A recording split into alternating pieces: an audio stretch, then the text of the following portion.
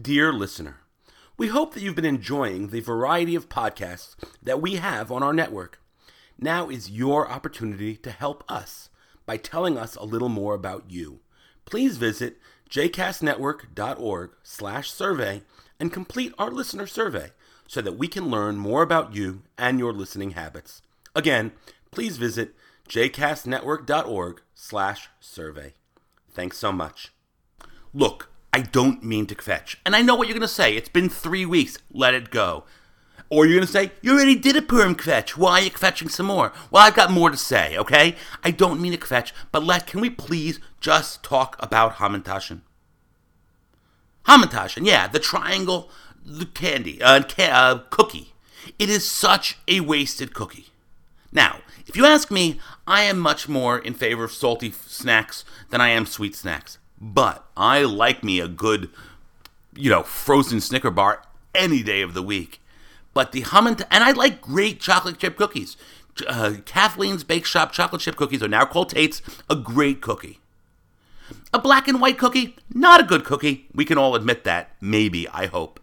But of all the cookies in the world, the worst cookie, really the worst, is the Hamantashen. I don't care whether you put chocolate chips in it or you put jelly in it, orange preserves, raspberry preserves, or worst, poppy or fig. They're no good. Here's the problem with them. Everything. The dough is not good. The dough is dry. The dough is not sweet. The dough is not crispy. The dough is bleh, bleh. That's really all I have to say. The dough is gross. And then what do you put inside? Poppy? Mund? Really? Who in the world wants mund? If you went to David's Cookies, a cookie store, and you said, I want a poppy seed cookie, they would laugh at you. Why? Because poppy seed belongs lightly on top of your challah. Zehu.